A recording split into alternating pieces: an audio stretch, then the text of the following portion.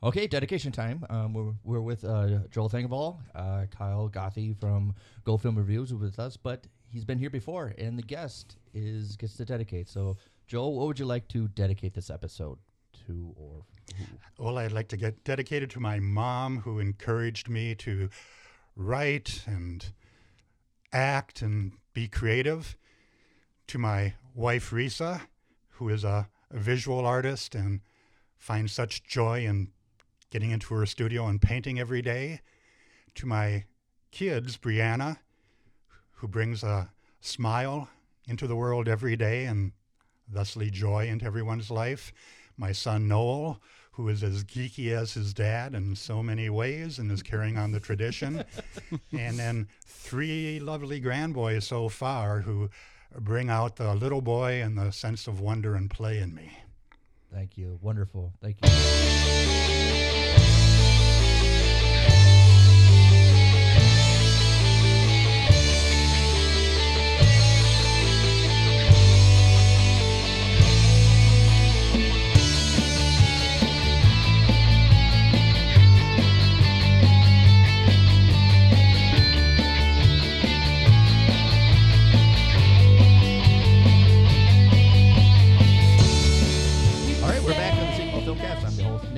With me is Kyle Gothy, and today the guest is Joel Thingvall. Joel's been doing movies for a long time. He also has a passion for theater, as well as done comic books. He's kind of a 3-person package. And I want to throw in the fourth. I, had a love of movies. I actually was a movie critic as part of my journalism career for almost 10 years. You did journalism, right? Yeah. When you did film critics, did you get a press pass? Yes. So Kyle, I think he has a press pass. Do you have one? I have some press passes for some events and some not so much. You got to fight. Is there something? When you get a press pass, do you have to get it renewed every year, or? No, actually, I had regular gigs, so it was through whoever was handling the marketing for different films. I went on junkets to Chicago and New York and Los Angeles and would always meet whoever was coming through town at that time. Like the Twin City Film Festival, which I didn't make it to. I wanted to go because Eric Roberts was there. I interviewed Eric Roberts at the North Star Restaurant when he came in through King of the Gypsies, his first movie. That was early 80s? It had to be something like that, right? I actually want to say 78, 79.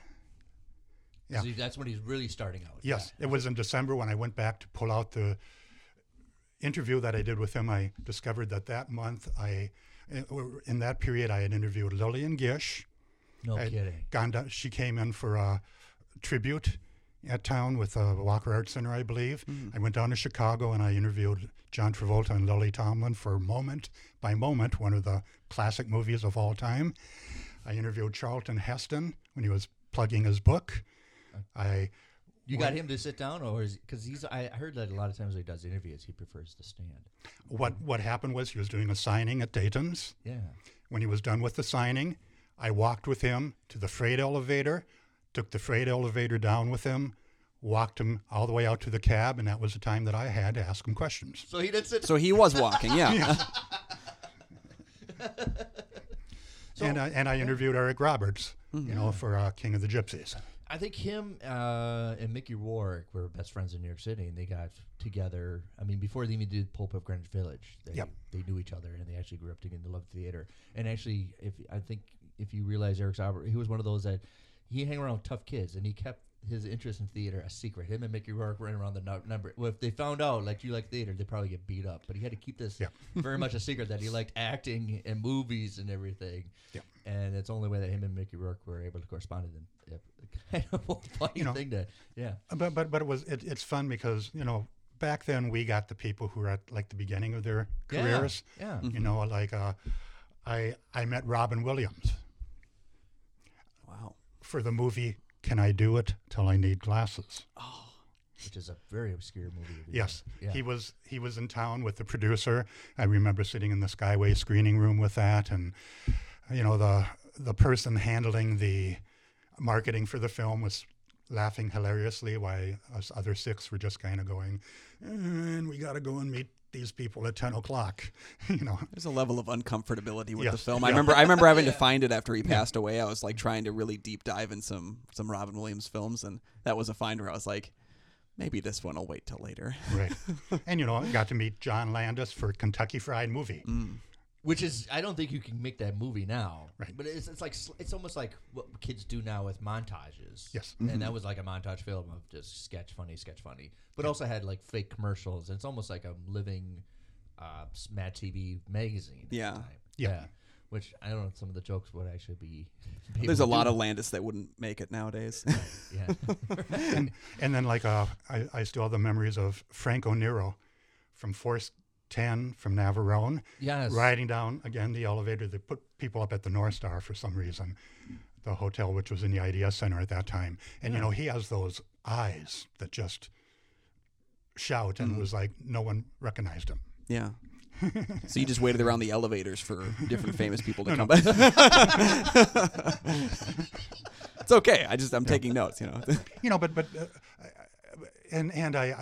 the other good one was the most popular screening. They had two screening rooms. They had one at the Skyway Theater, which held about 25 people, and then they had one next to the main one down. What's it called now? The Downtown Man or whatever. Yes. And that held like 50 people. It was more of a shotgun. That one, I remember, the screening was totally, all the seats were filled. People were sitting on the aisle, and got to interview Russ Meyer and Kitten Natividad. Was one of the most popular screenings I went to for one of his body. That's the right way, yeah. So films. Well, you've done a variety of stuff. Have you actually ever tried writing it? Because you did journalism and stuff. I did write screenplays and stuff. Okay, now what's interesting was I grew up in the 50s and 60s. Yeah. Now you have to remember that back then we only had in Minnesota, we did have 2, 4, 5, 9, 11, 5 TV stations. Okay. Right, if the antenna worked, yeah. Yes, and they went off the air at midnight and started up again maybe at 6. Yeah. We had Mel's matinee movie in the afternoon. We had the CBS and ABC movies. We had Channel 11 was actually an independent station back then, so they might run a couple movies late at night. But you really didn't see a lot of movies. You had to go to the actual theaters. And the first movie that I remember was a Sinbad movie that I saw at the Riverview Theater. I used to hang out at the Riverview and the Nile in South Minneapolis a lot.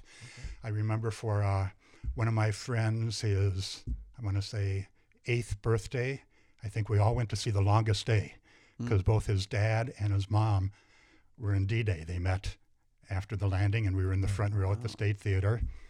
I do remember A Hard Day's Night at the Nile Theater, in which I went up and sat in the cry booth because I couldn't hear anything because all the girls were screaming their heads off, Nobody sat down for that one, Yeah. But the amount of movies that you physically went to in a theater, it was usually a matinee on the weekend, and it was stuff like Follow Me Boys, the Fred McMurray Boy Scout movie, or it was In Search of the Castaways, or again, any of the Sinbad movies.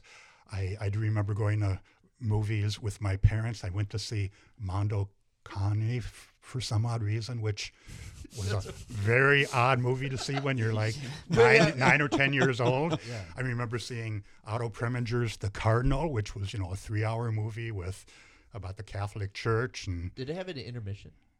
I don't remember. Okay. I think it did.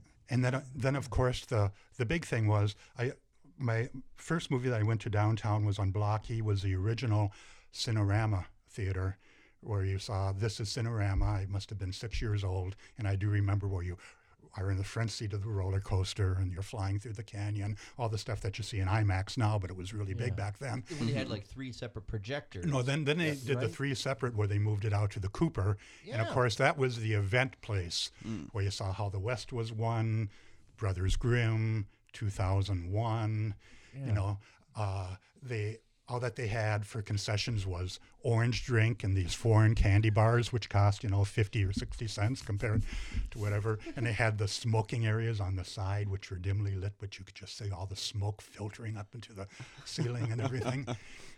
But it was event things. And then even another memory that I have of early movies, besides Planet of the Apes with the ending, which I saw at the Riverview, was I was working for someone who loved Simon and Garfunkel, and my mom wanted to go see The Graduate because she heard so much about it.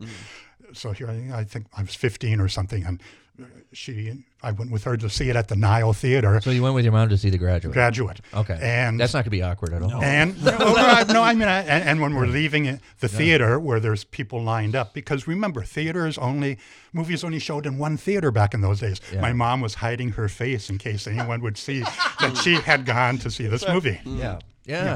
But no, we forget that, movies played. Sometimes, American Graffiti played for, a year at the Skyway Theater. Yeah. When Star Wars opened, it opened one of the few places at the St. Louis Park Theater and played there for, 6 weeks. The only theater in the Twin Cities, of course, it held 900,000 people. Mm-hmm. They did a 10 o'clock show, a midnight show. People lined up at 8 o'clock. And then they played at St. Paul, so now it was in 2 theaters in the Twin Cities. Mm. Yeah, we talked about it with my friend, my cousin Dan, about when the Gone with the Wind was on TV in the 70s. And the reason why that was pivotal is because there's a lot of people who never saw it. Right. And never went to the theater to see it. And here's on television, and they kind of cropped it. But it was a 3-day event because Monday, Tuesday, Wednesday, they showed it because it's a 3-hour movie. And it was pivotal because that was like the first time people ever really saw the movie. So, yeah, television, I think it probably took about late 70s that predominantly movies got onto TV. Yeah, but it was only certain movies. Yeah. And, they were bad prints or that. And then, actually then I opened up more to movies when I started taking the bus downtown, and I would go see 2 or 3 movies a week. And then my dad would pick me up on his way home from work. Yeah. I would, after school ends at 3, I would go downtown till, 5:30. I remember seeing, Butch Cassidy and the Sundance Kid. Must have seen that a dozen times, But the only way that you learned about movies in the good old days was you might find a script to read when they started doing published scripts. Mm-hmm. Yeah. You would look at them with stills. And then later, as, I got out of high school, we discovered we had, the Xanadu Film Club, which was beanbag chairs and couches and an old storefront with a sheet where they would show 16mm prints of film. Yeah. And we had the Uptown Theater when they started doing their double features, playing 6, 8 films a week. Yeah. Of classic old ones. Or you'd have, the U Film Society or as got older, got into groups where people actually collected 16mm films. So you would, sit back and be able to see them. But you just couldn't go out and say, I'm going to do a review of Taxi Driver. Now I have to figure out how am I going to see Mean Streets or, any of the stuff that Scorsese did before. You just can't go and pick it up at a video store, which again, was another oddity, compared to now. The video store was whatever was available at the video store. Right. People think when the video store emerged that everything was accessible. No, it wasn't. And that wasn't entirely true. Yet there was it was very limited when it first started. Mm-hmm. Yep. And it still kind of is. I don't know. Do you still have VHSs? I've gotten rid of them all. Yes. But no, I used to tape. Right. We used to tape like crazy just because we would have it. We would tape just everything that came through. Right. If it was a film we hadn't seen or even one that we liked or didn't like, we would just tape everything and then over time just chip away at the tapes and decide what was going to get retaped. And I finally had a friend that figured out the best way to do it. He did everything in the 4-hour mold, and he did alphabetically 2A movies on a tape. See, that would have been a smart note. Yeah. See, why didn't I contact people? planning. I just had a big mixture with scribbled over Sharpie marker on the side. Yep. Yeah. So going back, you probably saw how many movies as a kid. It was like an adventure, right? It was almost I didn't see as many as you would think. And like in junior high, we had penny movie at lunch in which they would show. Now get this, 5 minutes of a movie at the end of the hour, lunch hour for a penny. Oh wow! Like at school? Yeah. So you go up in the auditorium for the last 5 minutes of lunch, and you would watch 5 minutes of a movie. and they would just serialize it over the Yeah, course of. You just gotta hope you don't get sick in the middle. Right, like, right, you might miss some right, major stuff, right, you know? right. Yeah. It's like limp into school, like got bronchitis, but I really want to find out what happens. Yes. Yeah. You know, it was the strangest thing in the world. You know, the 5-minute movies. So, spending when I like to talk a little bit about the old movies, but what is the monumental thing that really is the big change from now to then? I mean, obviously there's been a lot of little changes, but what is the big change from when you were a kid and seeing movies to what is? You can see anything pretty much now whenever you want to. Mm-hmm. And we had Andrew Hunt on before, and he talked about how that could be a minus too, because people don't have the patience. They see something, to watch 5 minutes of it, they're done with it, or something like that. They don't have the monetary investment to I'm going to wait till I'll finish it to the end. Where some people don't have the patience to see it. Or you still feel comfortable and you sit there and you watch the same. You know, I got 500 DVDs up in my room, and it's like I want to watch something, and I click through the channel, and Support Your Local Sheriff is on. I'm going to watch that again because I love it, but you got things to choose from. You got Netflix to go on. You have Amazon Prime, anything else, but you'll still watch that movie with commercials, or you go see what is on demand and make your choice from there rather than. Do you, with movies, as being a journalism and critique and being in movies, when you watch a new one, is there something that sticks out with you first of all, or something that you review, or you just overall enjoy it and then you think about it later? It's a lot enjoying movies. When I went back and I was looking, and the first movie that I ever wrote a review of was on A Clear Day You Can See Forever, which I wrote in my high school newspaper. I want to say that was 1970. And the first one I got paid for was when I was at St. Cloud State. I reviewed Johnny, Get Your Gun. And then I did a bunch of writing between 71 and 75, mainly book reviews, some fiction and that. Yeah. And then I had the honor of going to work for a cartoonist and his publication. Like editorial comics? No. Okay. No. What happened was I went out to New York City in 1971, and I visited DC Comics. Jeff Rovin showed me around. He was an assistant editor back then, and met Bridwell and Schwartz and other people. And then in 73, I went out again, and I went to Marvel Comics, and I sat down with Ween and Wolfman and Don McGregor, and was talking with them. And it's like, what would it be to what do you have to do to get a job here? And it's like, well, they only pay like $90 a week. It's like really pitiful to live in New York City. Yes. Yeah. But that was a year that I was out. I was doing the Boy Scout Jamboree as a Boy Scout in Idaho. And then went to New York, and on the way back, stopped and visited Jim Strenkel in Reading, Pennsylvania, who I had corresponded a little bit with. Okay. Now, that was in the summer of 73, and in 74, Jim called me up and asked if I wanted to come on and work for him. Okay, this is getting okay. Okay, and I said, yeah. Of course, of course you go. Because Greg Theakston was just leaving, and Ken Brusnak was an assistant there with him, and I had started doing some stuff through the mail with Jim on FOOM. And his very early comic scene. So I went out there, and I was out there for probably 9 months. And I worked on FOOM, I worked on Media Scene, Comic Scene, I worked on the Strenko History of Comics, Volumes 4. As the editor, or for doing research and story synopsises. I did a whole bunch of the Bureau comics, Crime Does Not Pay, Boy, all of that kind of stuff. Again, he's only published 2 of them. But it was an experience. He paid me a whopping $75 a week. Look out. All right, look out. Yeah. But I had a place to sleep. I slept in what was the dining room. Ken slept in the living room. We had all the TV dinners we could eat, so it was free food. So the $75 was basically spent on comics and a little newsstand and that. And it was enjoyable in a sense. Jim wasn't doing comics. He was doing the paperback cover paintings back then. Okay. He would bring the paintings down and set them up. He has a brownstone, which has a storage area, an office, the living room where Ken lived, the dining room where I lived, the kitchen, a back porch. Okay. He had that same space then on the second floor. My best recollection was when I was up on the second floor, when I had met Jim before, was sitting in the living room, and there was what you might consider a coffee table, but it wasn't. It was canvases of shadow pulp paintings stacked high, Right. on the floor. But I mean, that was like, I would say the beginning of the Bronze Age of comic books. What we consider like the early '70s, where it kind of we got out of the Silver Age, and that was just the beginning of the Bronze, where kind of the rules are getting broken a little bit, and we're going to test waters and try to get out of the comic books code. Yep. And you guys were kind of being a little bit of rebels. It was 1974, and it was fun. I had an out, which I'll tell you about in a minute, which you'll find hilarious.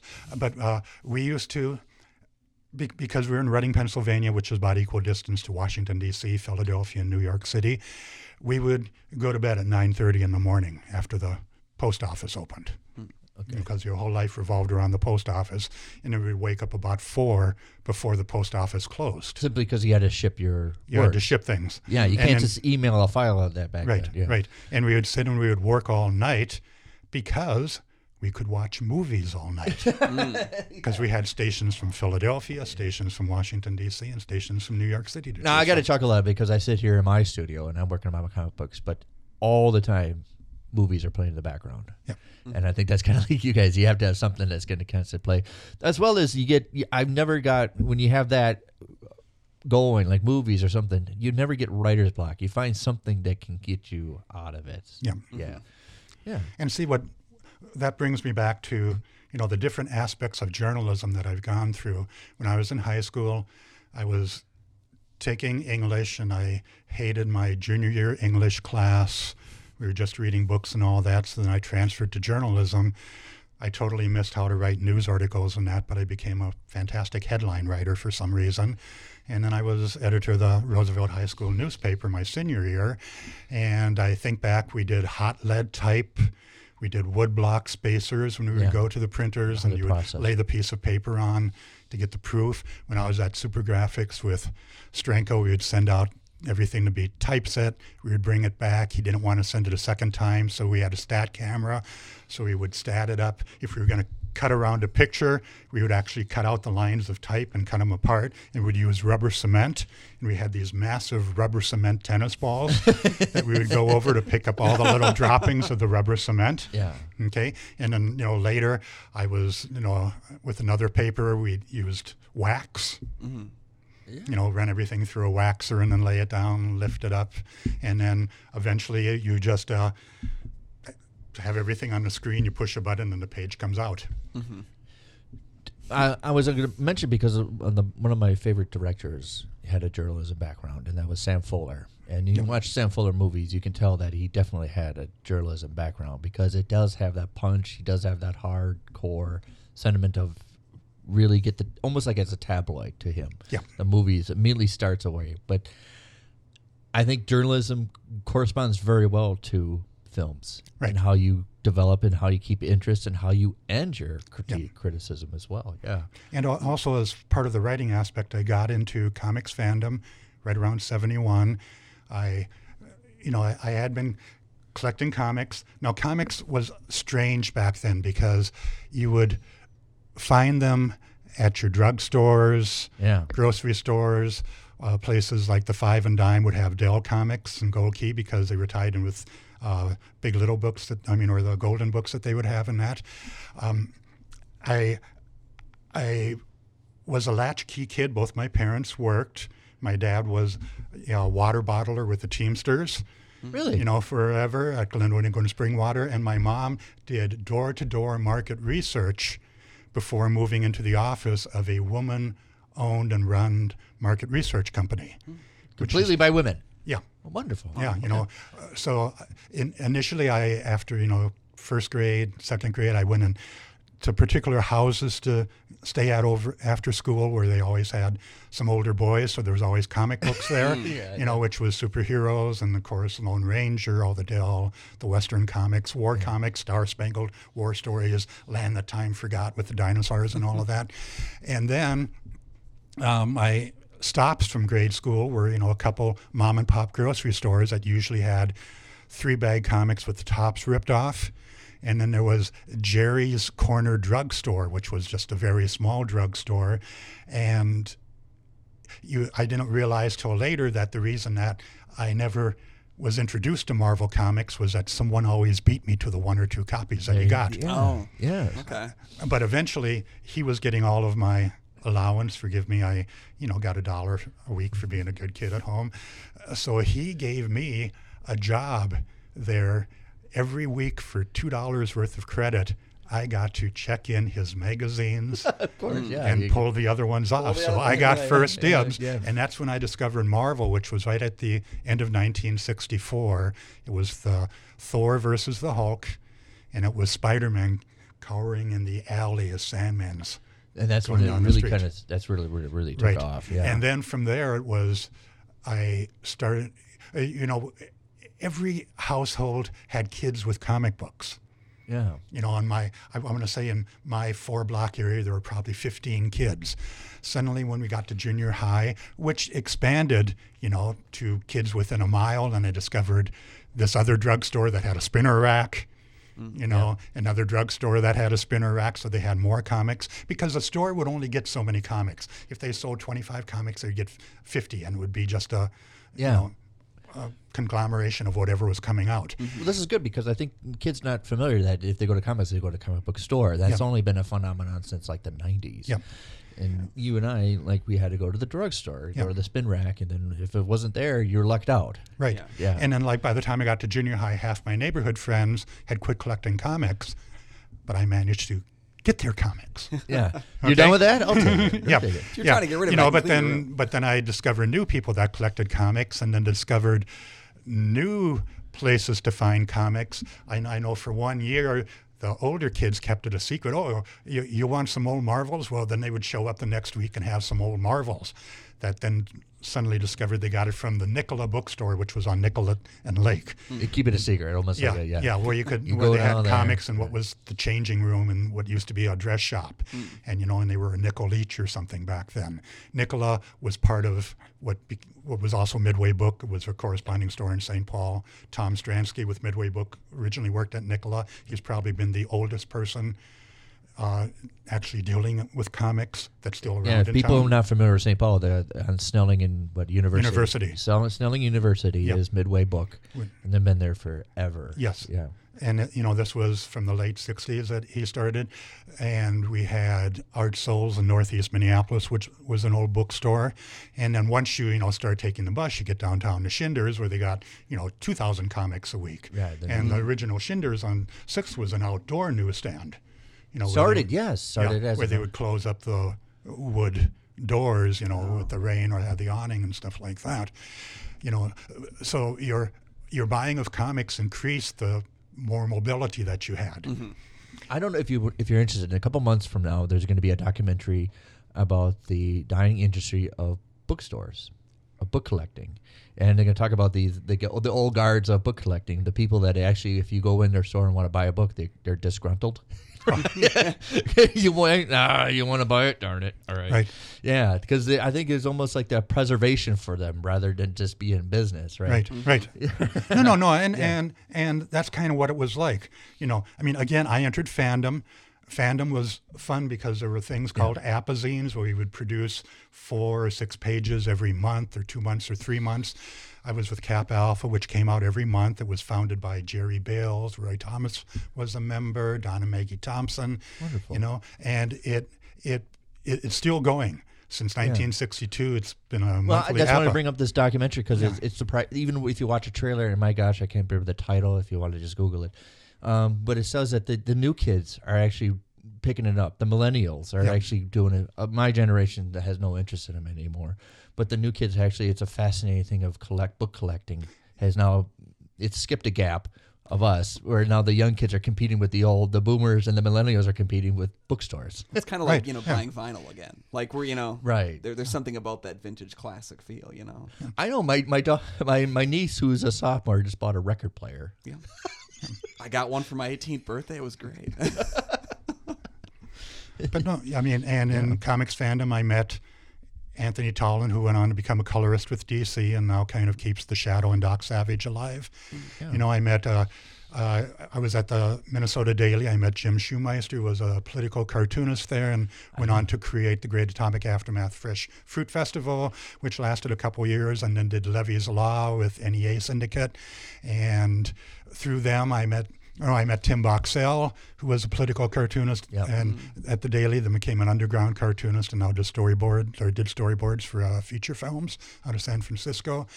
And they introduced me to comics fandom, comics in general, and all this time I was still collecting comics, accumulating comics, going backwards. I met George Olszewski, who was doing Marvel indexes, and that was what kind of also led me to Stranko, because we were going to do Marvel indexes before they did them. Is that part of Marvel's like Fireside? They collect like. Well, no, it was doing the credits of who did what art, the synopsises, all the characters. They came out the Marvel universes, I think. Yep. If you remember, or the little Marvel collector handbooks. That's what I was referring to. Yeah, because that's how the Marvel was really smart about. If the kids aren't buying this certain selection, you buy this handbook and then you get familiar with it. Yes. So they get onto another avenue of, before they even buy it, they already have a little bit of history knowing about that comic book rather than just buy it as something new. Yeah.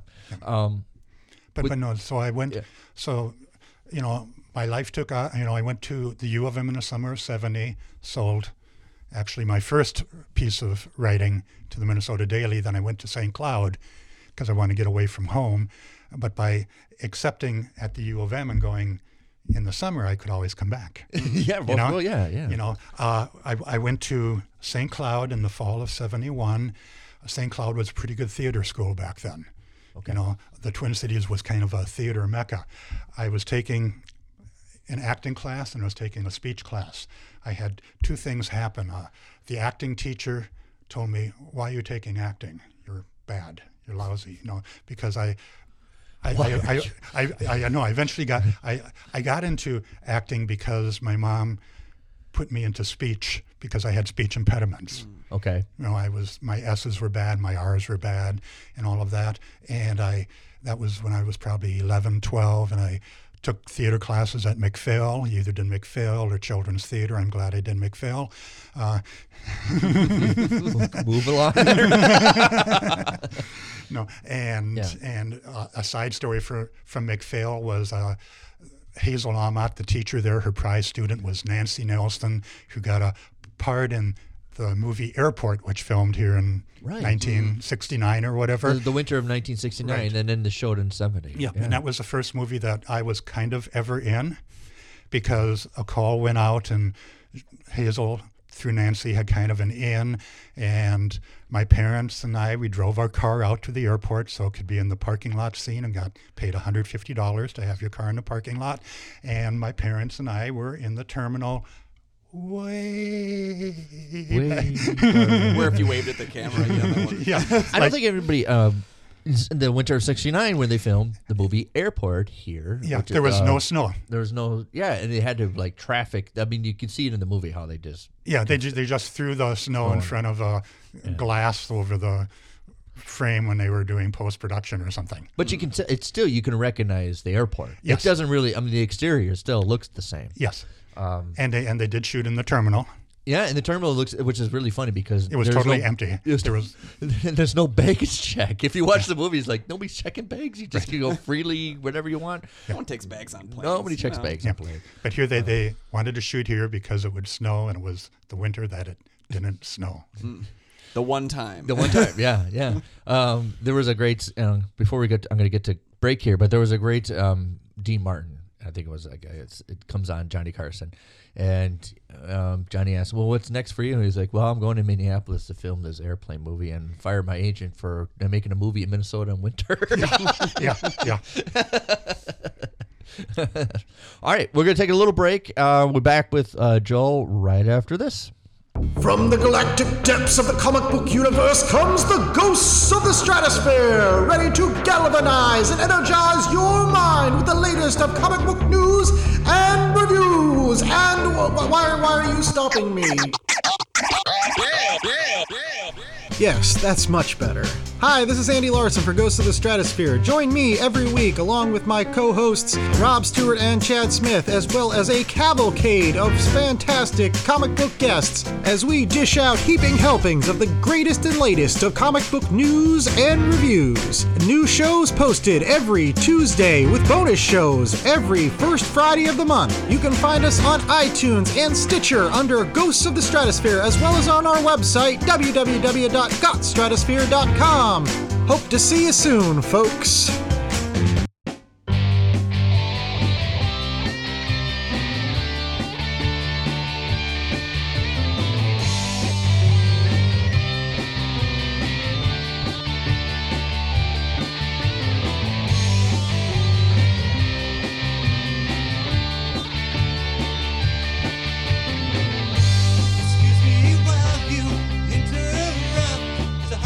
We're back with Joel Thingvall. We're talking about a little bit of the past days. What's something new with you? What's something that's been going on that's new with you? Well, actually, I'm very excited about Max Bishop. Yes, let's talk about Max Bishop. It was directed by a previous guest, Jack Baranek. He was in here. We've also had Chris on.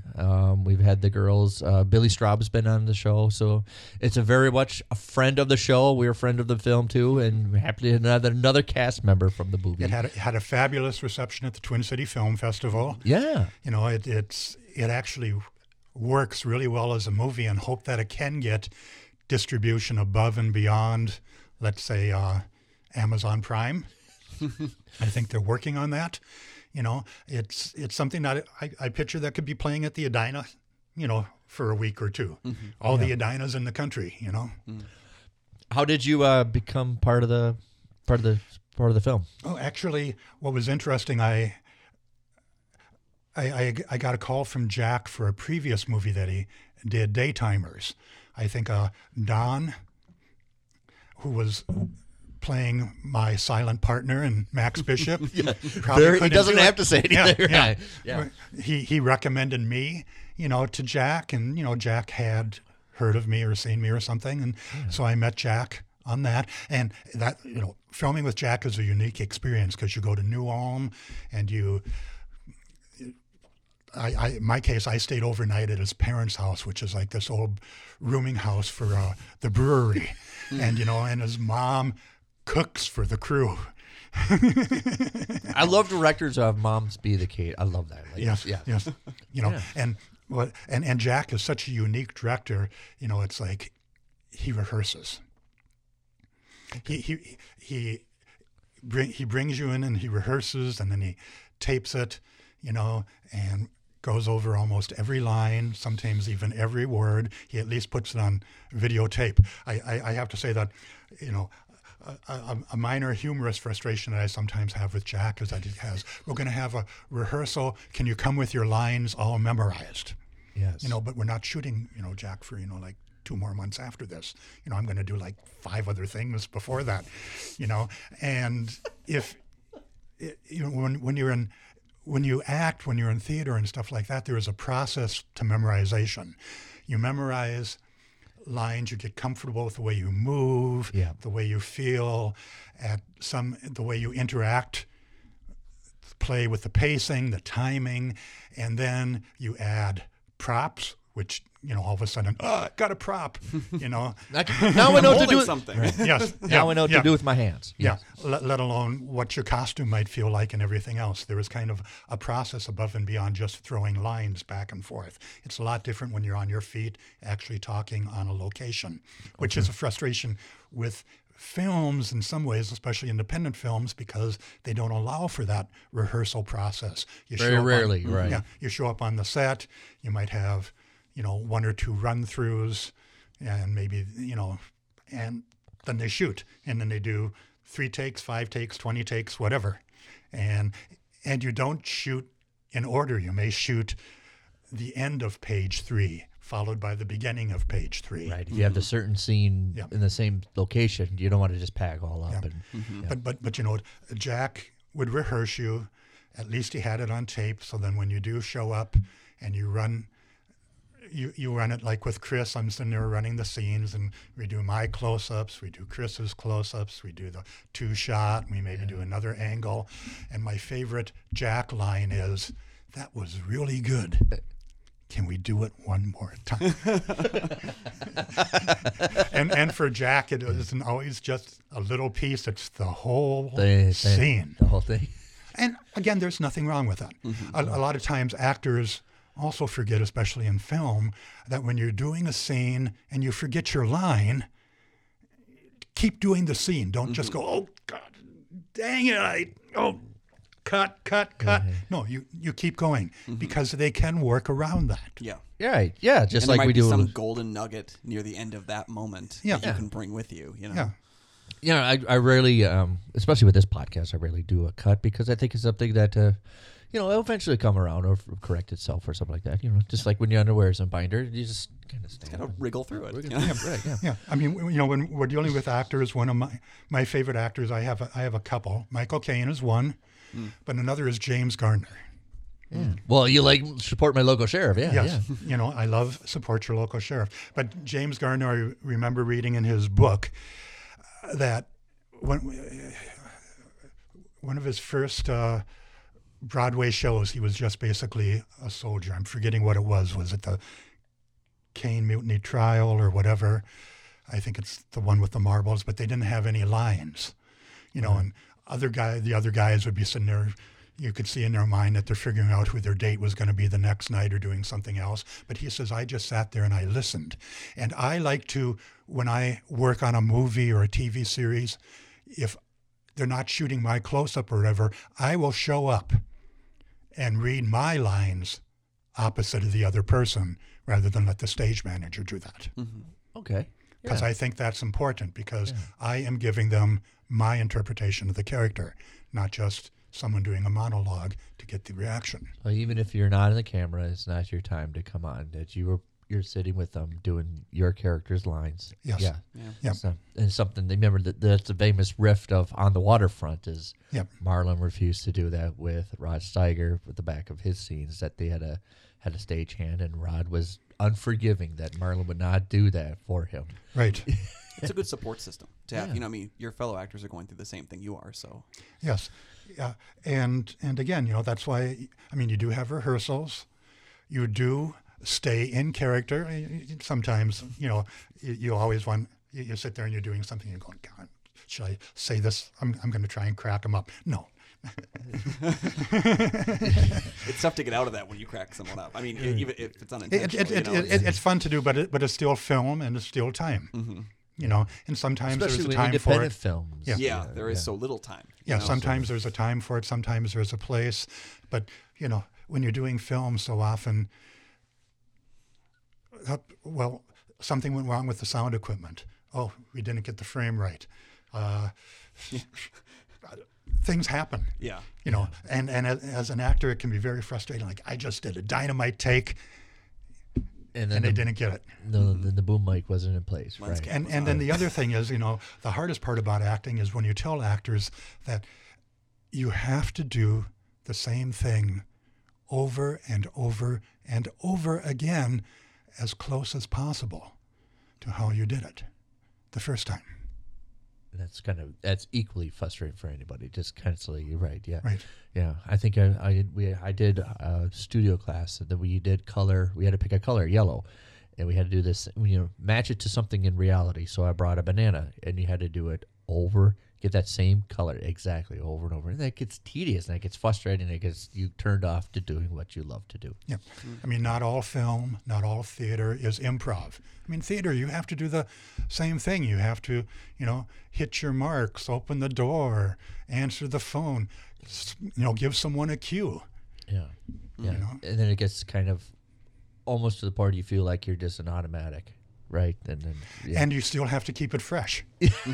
Yeah. That again is the toughest part. You have to still keep it, fresh on the 20th take as the first time you ever saw the line. Mm-hmm. Right. Yeah.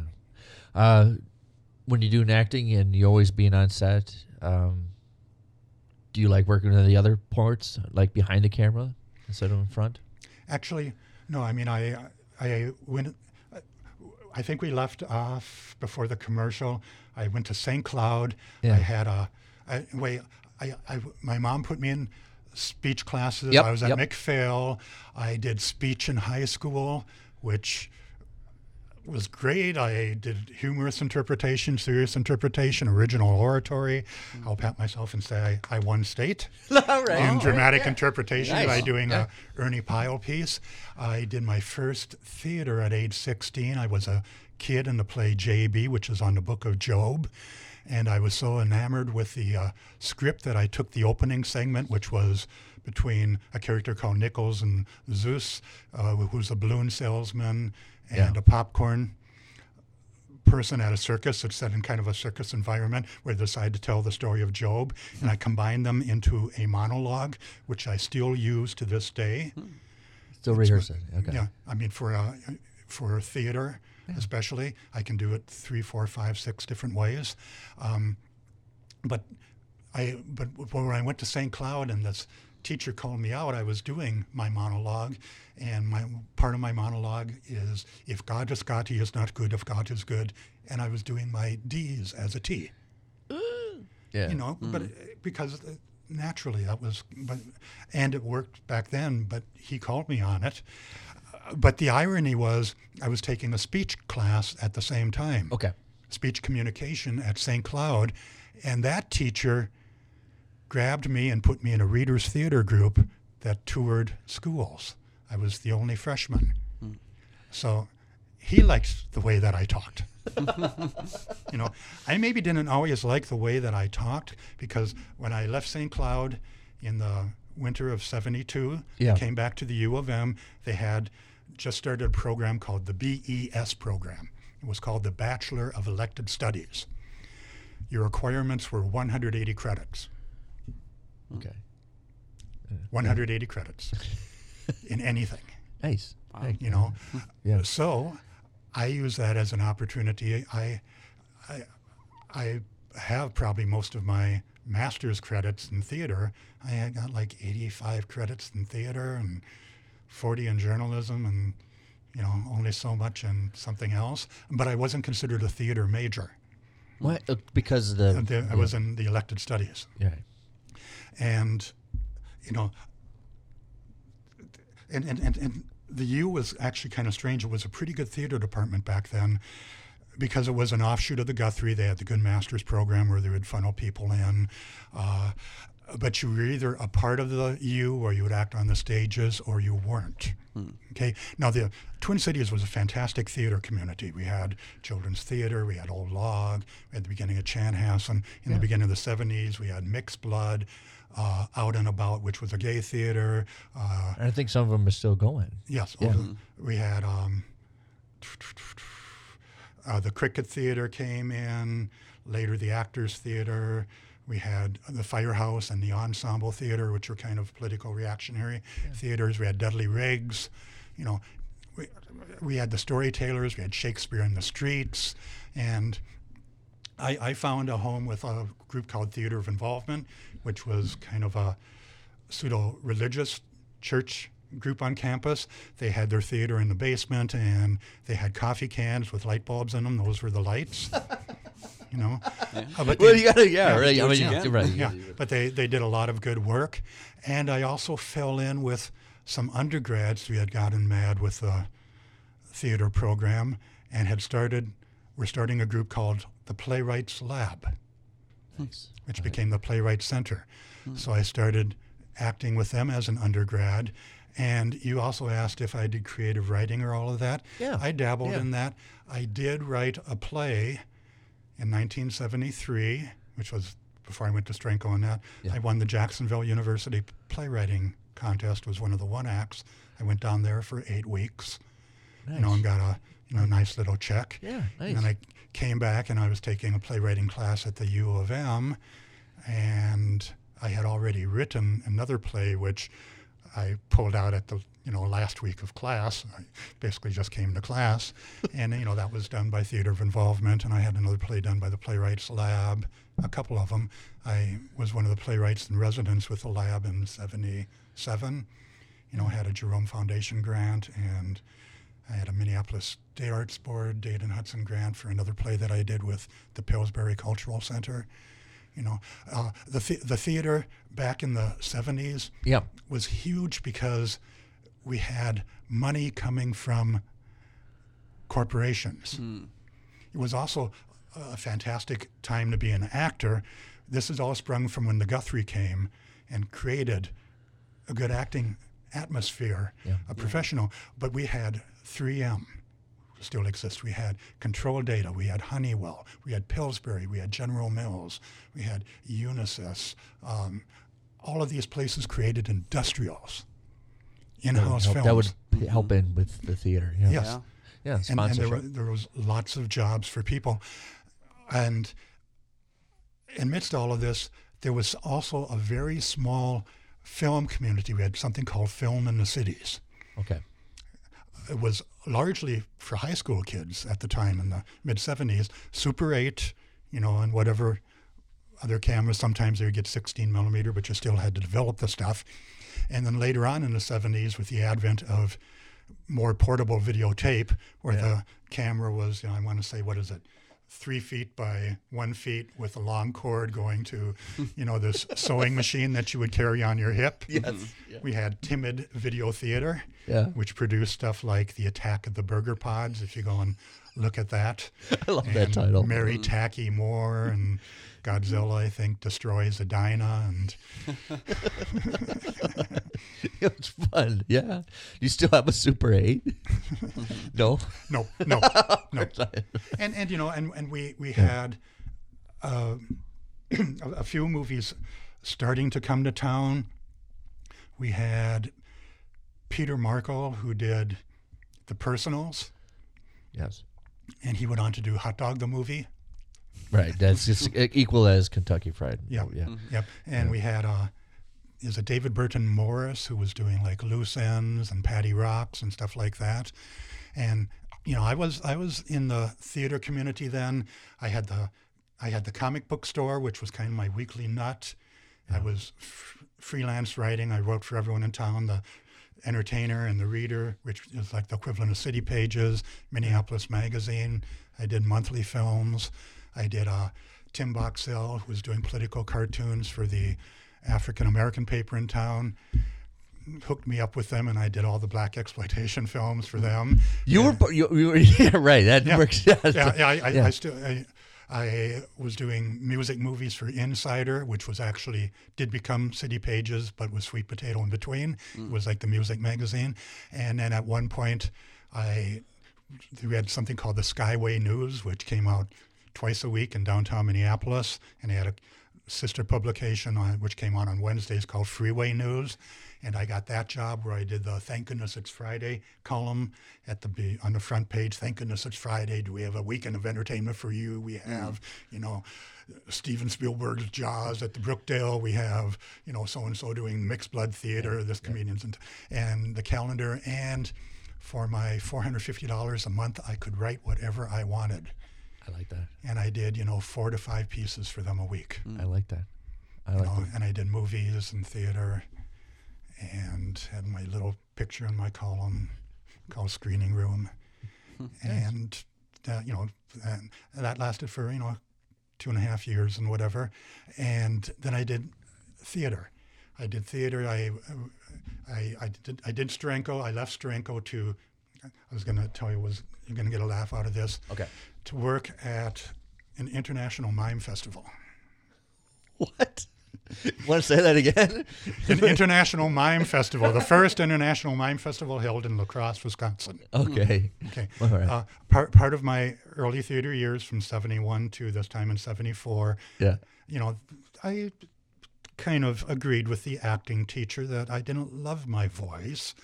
I still didn't say things that well all the time, and I concentrated a lot more on movement, and I got into clowning and flying. A little more out, movement, stage movement. More loud. I didn't have the ankles for ballet, but I could fly a kite, and I would do I love that imitating. perception, I would be, a dozen people standing on the corner waiting for the bus, switching around between the banker and the hooker and the little kid and the working mom and going back. And I would, wear my striped shirt and my bell-bottom pants and suspenders and white face and beret and mimic people in the park. And I had my Pillsbury Doughboy outfit, my Perot mime outfit. Was it like all white, like Yes, a once part? White with little pom-poms on them and the Pillsbury.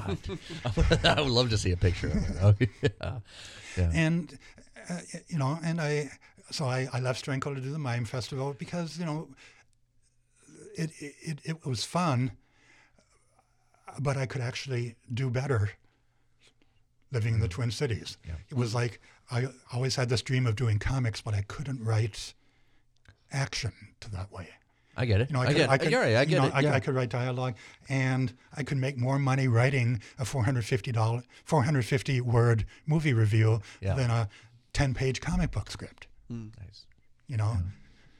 And I was able to shuffle that, my freelance writing for starting in 75. The first movie that I did was Godfather 2 for Minneapolis Magazine. Must be a forgotten film, I think. Yeah. Have you heard of this one? I don't think I've heard of that one. I have to go back. Yeah, and that came because the Minnesota Daily was looking for film critics. So I went and threw together some reviews and went there and said, oh, no, we ran an ad by mistake. So I went, oh, geez, okay. So I went down to Schindler's and, I picked up Insider. I picked up Minneapolis Magazine. They didn't have a film critic. So I went and they hired me. I love that because you got a void and I can fill it in for you. Yeah, I had done the work, so was trying to figure out how to make the work pay. And also at this time, my mom, bless her heart, encouraged me for the arts and everything. My dad was a teamster who worked for Glen Oneida Springwater, and his favorite words to me was, why don't you quit this stuff and come and work at the plant? I'll get you a job. I love that. That's right. We had I can't remember somebody, but they talked about how Bruce Purcell talked about how his mom was waiting for him to get a real job. Right. He's like, so. Right. And all these little things that I was doing were actually adding up quite well. And then when you get, like a year grant, Playwrights Lab was like $6,000. And that's that huge. was $500. Now you get a grant for playwriting, it's still $6,000. And that lasts you 2 months, But and then I took off and I did a dinner theater in Colorado in 75. I did. It's a little bit different than regular theater, isn't it? A little right. bit? We did repertory dinner theater. Yeah. Where we did Unsinkable Molly Brown, A Flea in Her Ear, and The Fantastics. And then in 1976, I did Theater La Hamdu, which was summer stock, and we did 10 plays in 10 weeks. That's excessive. No, you weren't in all 10. Okay. I was in 5 of them. But you would do shows Wednesday through Sunday afternoon. You would rehearse. You would have a week to look through the script, but you would actually start once that play went up on Wednesday. You would be starting that, but you wouldn't get on the set until after the set was torn down Sunday night, and they were building it on Monday and Tuesday for a Wednesday show. Okay. You were also rehearsing, let's say 8-10 hours a day. Which is grueling. You're gonna do Act 1, which let's say it lasts an hour. You do it 5 hours. Yeah. Wow. You do it 5 times in 5 hours. Then you do Act 2, for another 5 hours. Then you come back the next day and you put them both together. Wow. No, and seriously, I mean, I know it seems really.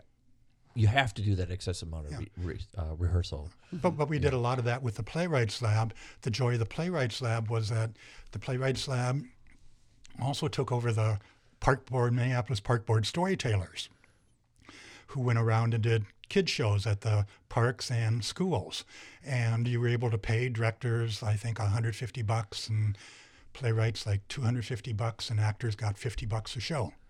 So suddenly you got this wealth of talent who then you brought in to do your own readings or your own minimalist productions, or because you also had grant money, you could pay, people $10 or $20. Yeah. And you stop to think that at this period of time, okay, I was,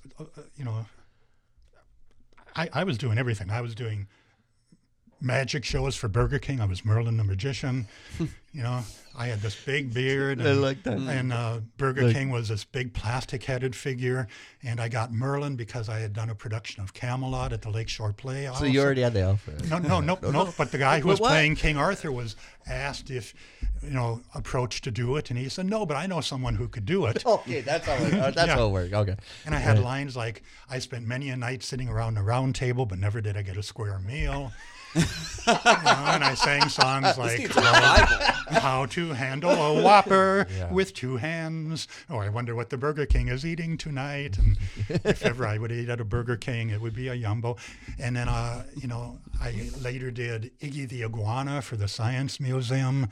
I had this big iguana head and a tail, and I had a microphone and the mask. And it sounds like a neck damage. 2 people doing the science stuff, and it'd be, hi, my name is Iggy.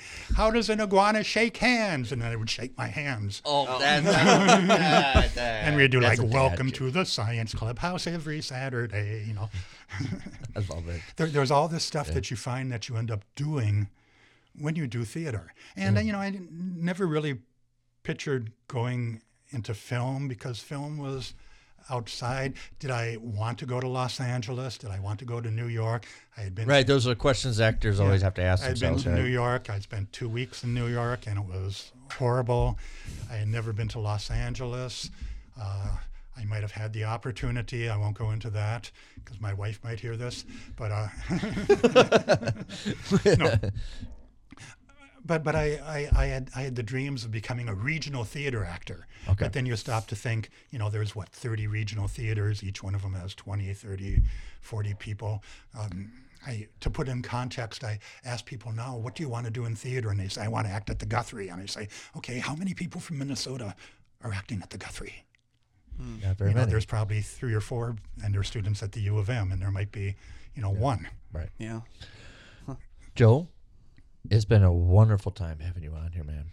Now we had a lot of fun talking. This is actually, I learned a lot more than I thought I would after I thought I knew a lot of, but after just listening to you, I'm massively impressed about what the theater and acting is here in Minnesota. I just want to throw in real fast, Go ahead. The whole big thing about film during the 70s, and even then, they would shoot some movies in town, but it was more like, all of a sudden it's like, hey, we need people at First Avenue for Prince, for Purple Rain. Do you want a free meal and $100? Well, yeah. Had me a free meal. Yeah. Come on up. I do. I'm a techie up in the booth at Purple Rain. You can see my, hair highlighted from behind or whatever. Oh my God, I'm going back to. Yeah, I gotta watch. No. Or Oscars. so a lot of the movie stuff was, the word gets out that we need people to, sit on a park bench when they're jogging in the personals, or it's, we need people at a church when they're breaking through the window and fooling around, or we're filling the stadium and we need, a cameraman or whatever for ice castles. Yeah. And it paid, That's how you get something. it. Rick, just show up. That's half the battle is just showing up. Joe, thanks again for coming on, man. Hope you had a lot of fun, man. As you know, it's not over till the guest says it's over. Finish. Oh, he's not going to do it. He's not going to do it.